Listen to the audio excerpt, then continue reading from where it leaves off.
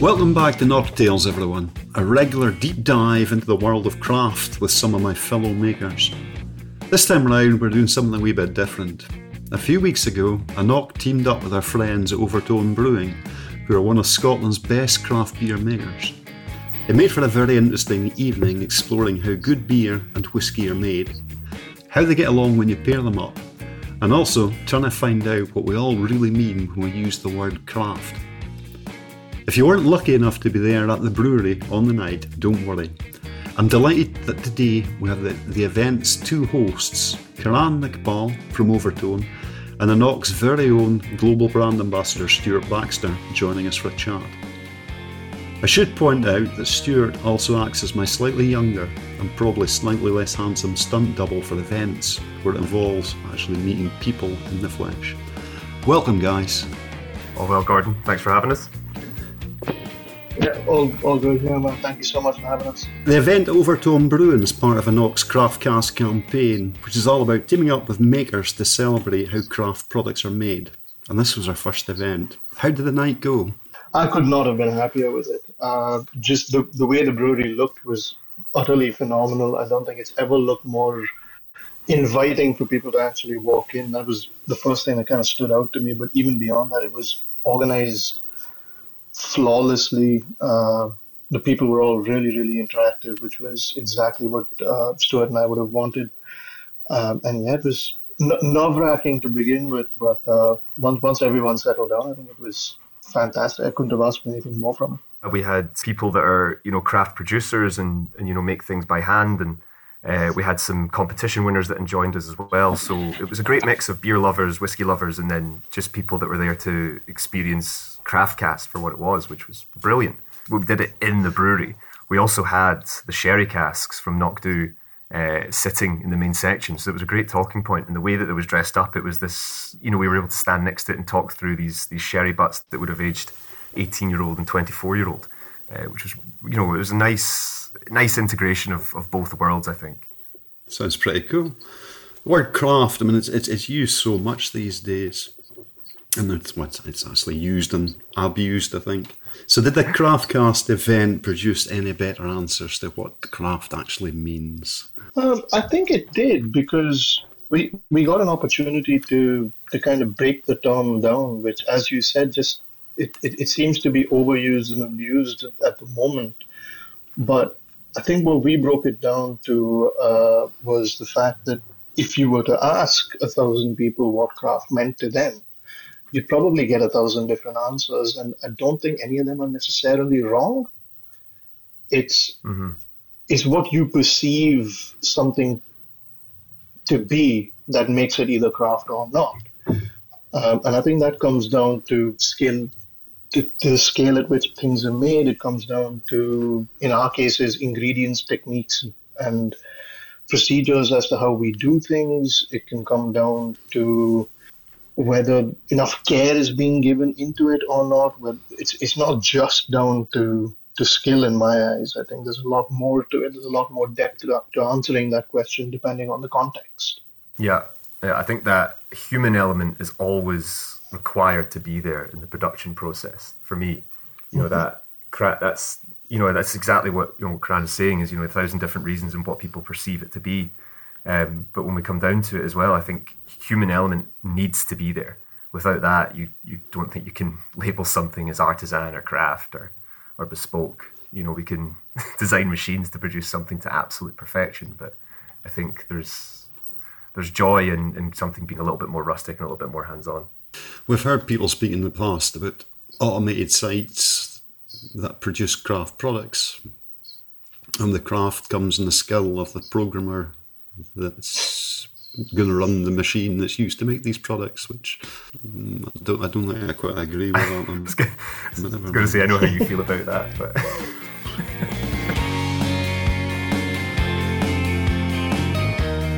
tell us a wee bit of the brewery, Karan. Well, let's see.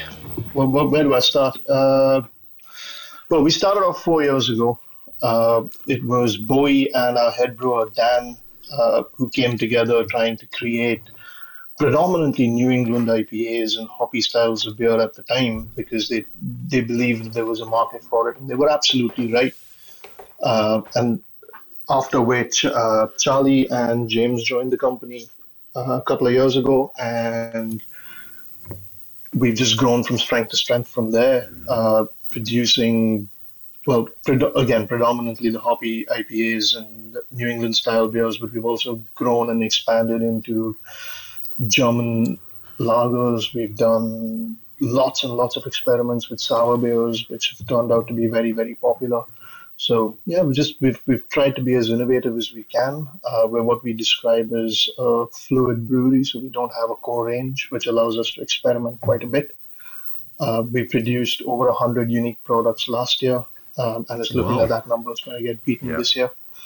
So yeah, we bring back some of our more popular beers, but more often than not, it's a new recipe, it's a new hop combination, it's a new blend of something else. It's new techniques being used all the time. So yeah, that's us in a nutshell. Hey, what I really love about Overtone, and have loved even before we kind of met, Karan, and you know, having beers together and whatnot, but I love the transparency in what you guys talk about, but also this, you'll always do a sour, you'll always do a stout, you'll always do an IPA and a pale ale, but you play around with it. But there's there's that consistency and yet complete variance. And as you said, 100 beers or 100 products underneath those categories it's amazing. Just all that ingenuity and innovation regarding ingredients. It's amazing. It's brilliant. It's brilliant. How did you get into brewing, Karan? Personally, for me, it was a bit of a roller coaster, actually. Having grown up in India, it was not something I would have considered as a career to begin with. I was studying hospitality, and then we had this random symposium where a couple of brewers came and spoke to us. And I just remember listening to this guy, Logan, who used to work at Ann Arbor, who was working in Bangalore at the time, gave us this talk, and he just goes like, yeah, I wake up every morning, I can choose what I want to throw into a beer, and I can do this and I can do that. Just the way that he described it, I think it had me, gears turning in my head, thinking, oh, well, what if I could try something like this? And then traveled over the next couple of years to Europe a couple of times, and first experience of Guinness, I think, completely blew my mind, not having ever tried anything even remotely close to it. And I had that first sip and I went, okay, I really need to know how to make this. I really want to know how this is achieved. So yeah, from there on in, my wife decided that she wanted to come to Edinburgh to study her master's. She said, are you coming with me? So I don't know what I'm going to do here. So she found me the brewing and distilling course in Heriot Watt and said, oh, you've been thinking about this, you've been flirting with the idea for so long, just, dive in and do it. And yeah, I took the punt and never looked back. That was 6 years ago. Excellent. So your wife's driven you to drink. Well, she's driven me to do everything good that I've done so far. So yeah, she's always helped me keep my head on my shoulders and actually decide what I want to do and keep actually moving forward and not get stagnant. I think that's the most important thing.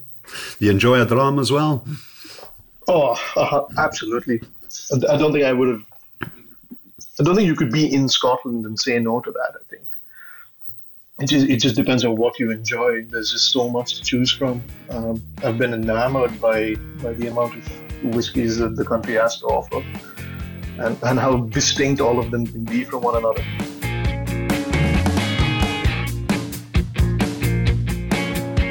Karan, the one thing as well is the concept of craft beer is obviously fairly new in realistic terms, right? I mean, you talk about 6-7 years ago, you'd barely see a craft can in a fridge, let alone you've got guest taps, or not even permanent taps in and around Glasgow, which just wasn't a thing 5-6 years ago. But what I love is the contrast that you have of this really modern, in-your-face branding. I'm just looking at Boogie Nights just now, where it's just multiple colours, like bright purple can.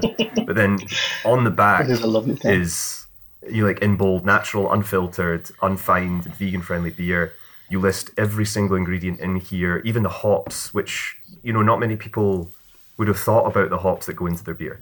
So the hop species, how it's made, obviously ABV, but there's this kind of coming together of transparency in what beer is and how it's made, and this unfiltered concept, and then modern, bright, in your face, very 21st century, if you don't mind me saying, Gordon. Which I think works. It works really well. Yeah, I mean, we have to embrace that, obviously. As you said, craft beer is fairly modern. So you'd be remiss not to take advantage of the fact that you can be very colorful, very bright, very audacious almost in the way that you market things, and you can get away with pretty much anything. Yes, the transparency is important. And again, we've learned that, because that wasn't something we did immediately. It's that back end of the can design has been reverbed and revamped so many times now to make it look the way that it is, and we're still probably going to make more changes to it coming forward. Kelly, of course, is an absolute genius when it comes to designing these labels. As you can see, it's just so eye-catching and still iconic. Like an Overtone can while standing halfway across the room, and I think that's really important. But yeah, this transparency thing, I think, is something that's quite underrated, because I think there's this unfounded need to keep everything fairly secretive. It's like, no, someone's going to take my idea, someone's going to do what I do and do it better. It's just you should have confidence in what you're producing and say, this is how we do it. Come and try it and see. If you want to try doing it yourself, go ahead and do it. That's okay. But at the end of the day, we have confidence in what we do. And the fact is, how often are we going to even bring that product back? that becomes another thing that we consider ourselves, is just because we're constantly looking to, even if we're making the same beer again, we're looking to make it better.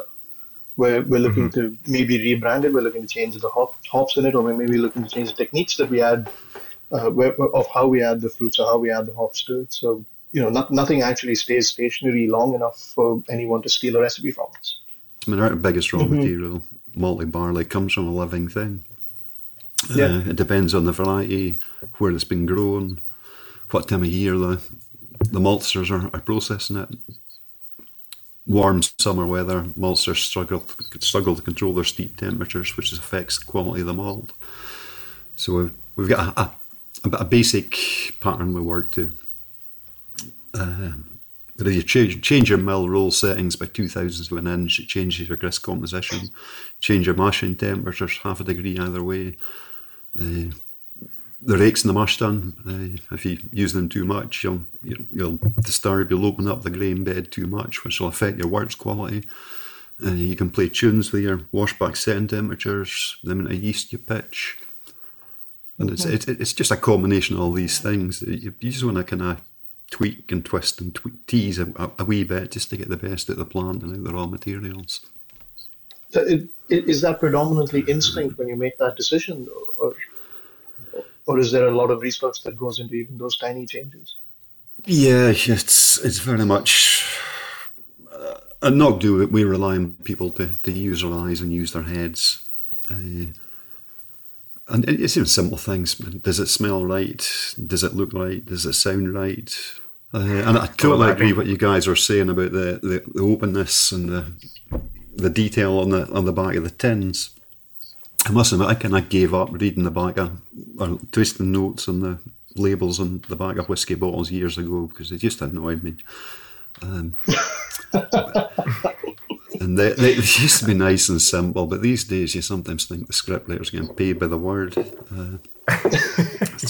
It's funny, you might think I disagree with you, but I've always kind of ignored them for the reason that it's subjective.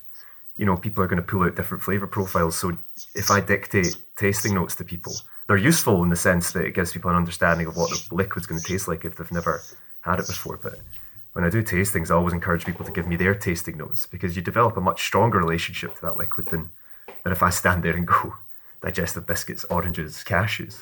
Because the power of suggestion is a really important thing. So what I'm saying is I do my tastings very lazily and get other people to do the work. I once watched two guys have a rather verbal disagreement at a tasting about, I can't remember what whiskey we were tasting, but they said, no, it's tinned pineapples. And the guy was arguing, like, no, it's boiled sweet pineapple. And it got more heated than it should have. over a simple, agree to disagree, both pineapple, but one was adamant it was tinned. Oh bizarre. my God. But people get really impassioned about whiskey, beer, and everything, right? I wish I was there to see that. I don't nearly. Oh, it was weird. Entertaining a story. Part of the reason I fell in love with distilling and whiskey and beer and wine, for that matter, is these small logical steps that it takes to make a big change at the very end. And it's absolutely fascinating, but it's a lot of problem solving in brewing and distilling. And I guess what I was going to say is, Karan, do you find that because effectively when we distill, it's creating a wash that where I see very much where we create whiskey, and distilling is concentrating effectively that flavour. And Gordon, please smack me if you see it another way. No, you're absolutely spot on. But when you guys create, obviously, when you guys are creating effectively what we would maybe call a wash, that's for consumption. So do you find that small changes early on in the process affect it quite largely towards the end? Oh, 100%. It can make a massive difference because, mash temperatures of 64 to 66 Celsius, just that 2 degrees can completely change the mouthfeel at the end of the product. If we're dry hopping at day 1, day 2, day 3, depending on the temperature we're dry hopping at, that completely changes the aroma. What flavor profiles and what hop oils it extracts completely changes. Even when the temperature we ferment at. The best example being, say, a Hefeweizen, where if you ferment at 19 degrees, you get an excessive amount of clove on the nose. You ferment it at 21, that turns into banana. That's 2 degrees. Yeah. But it just completely flips.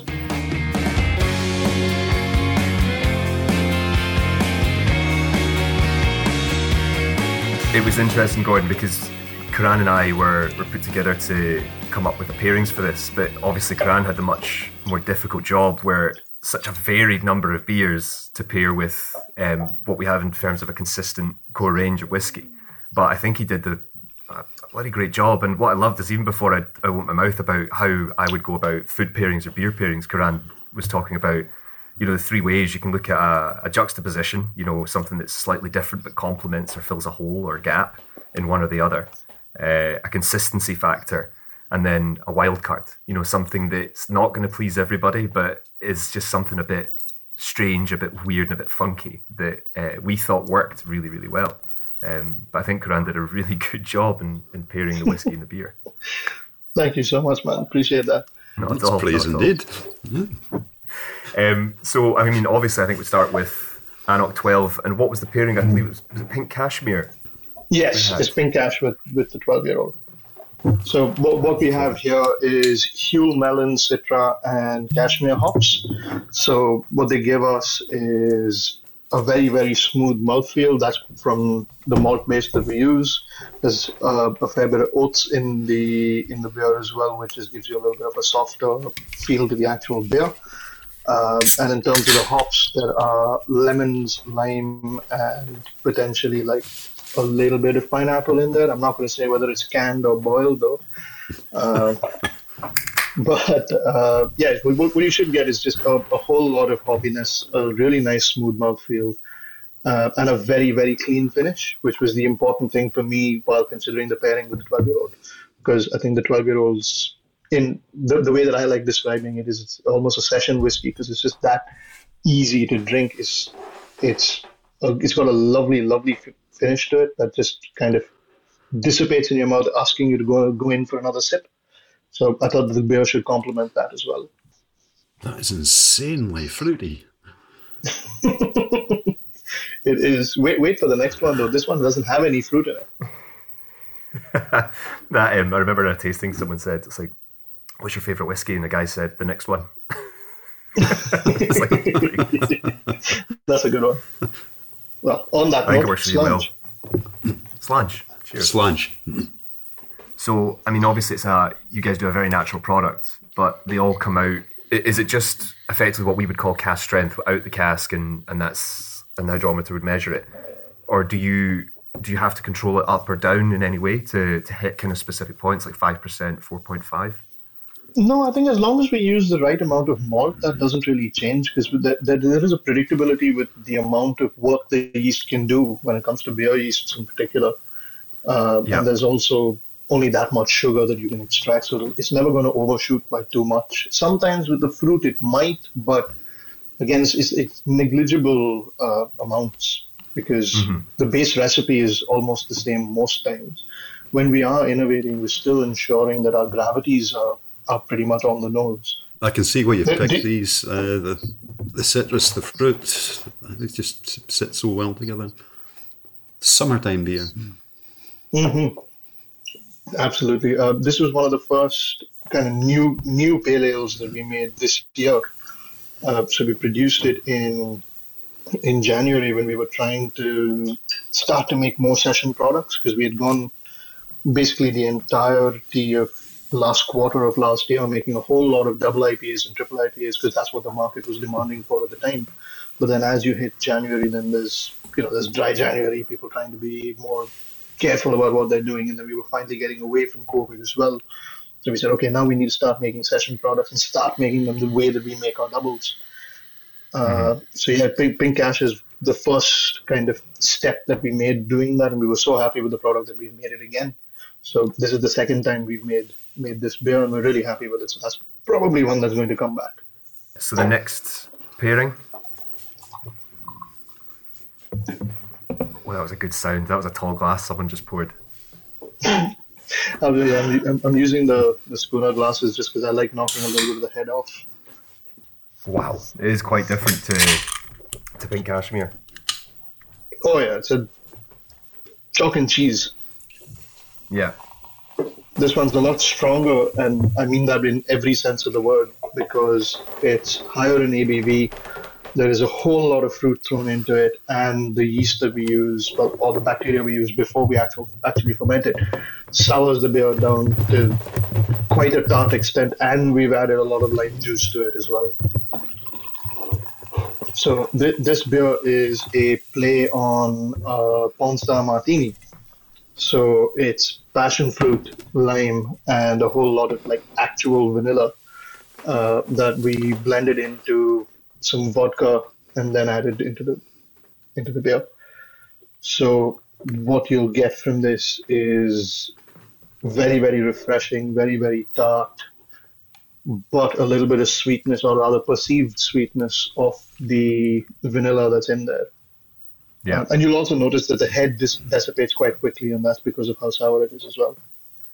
I think when we paired these together, I think both of us were laughing because we really liked the pairing, and we saw this as the wild card, which I think is a risk to take with the 24-year-old, but it worked really well. Because this is a bit of a wild card pairing, because there is a contrast to two of them in terms of a root flavour. 24-year-old is 15 years in ex-bourbon, and then 9 years in Spanish oak, ex-Oloroso.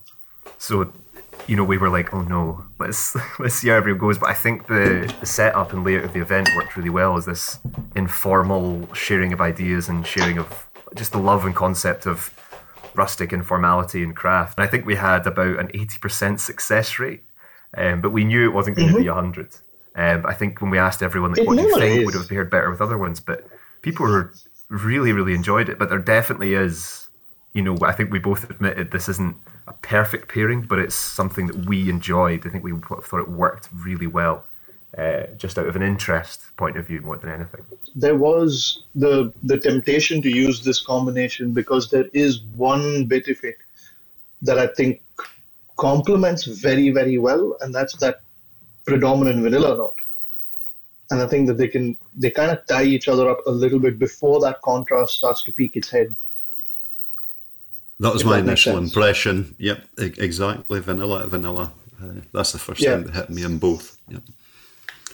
And then I got a bit weird. Yeah. Absolutely. But it's adding something to the others that neither of them have. There's that tie-in, and then there's this warmth, these dried fruits, that vanilla cream, and even coconut coming through. 24 years in cask. Mm-hmm. It's, I think we take for granted quite a lot of the time, 12 years, 15 years, 16, 18, but 24 years. 24 years ago, what was around? The iPhone didn't exist. Yes. Good Gordon could bring back those days, he would. I was still in primary school. Yeah. 24 years ago. Jeez, I celebrated 10 years in working in a distillery.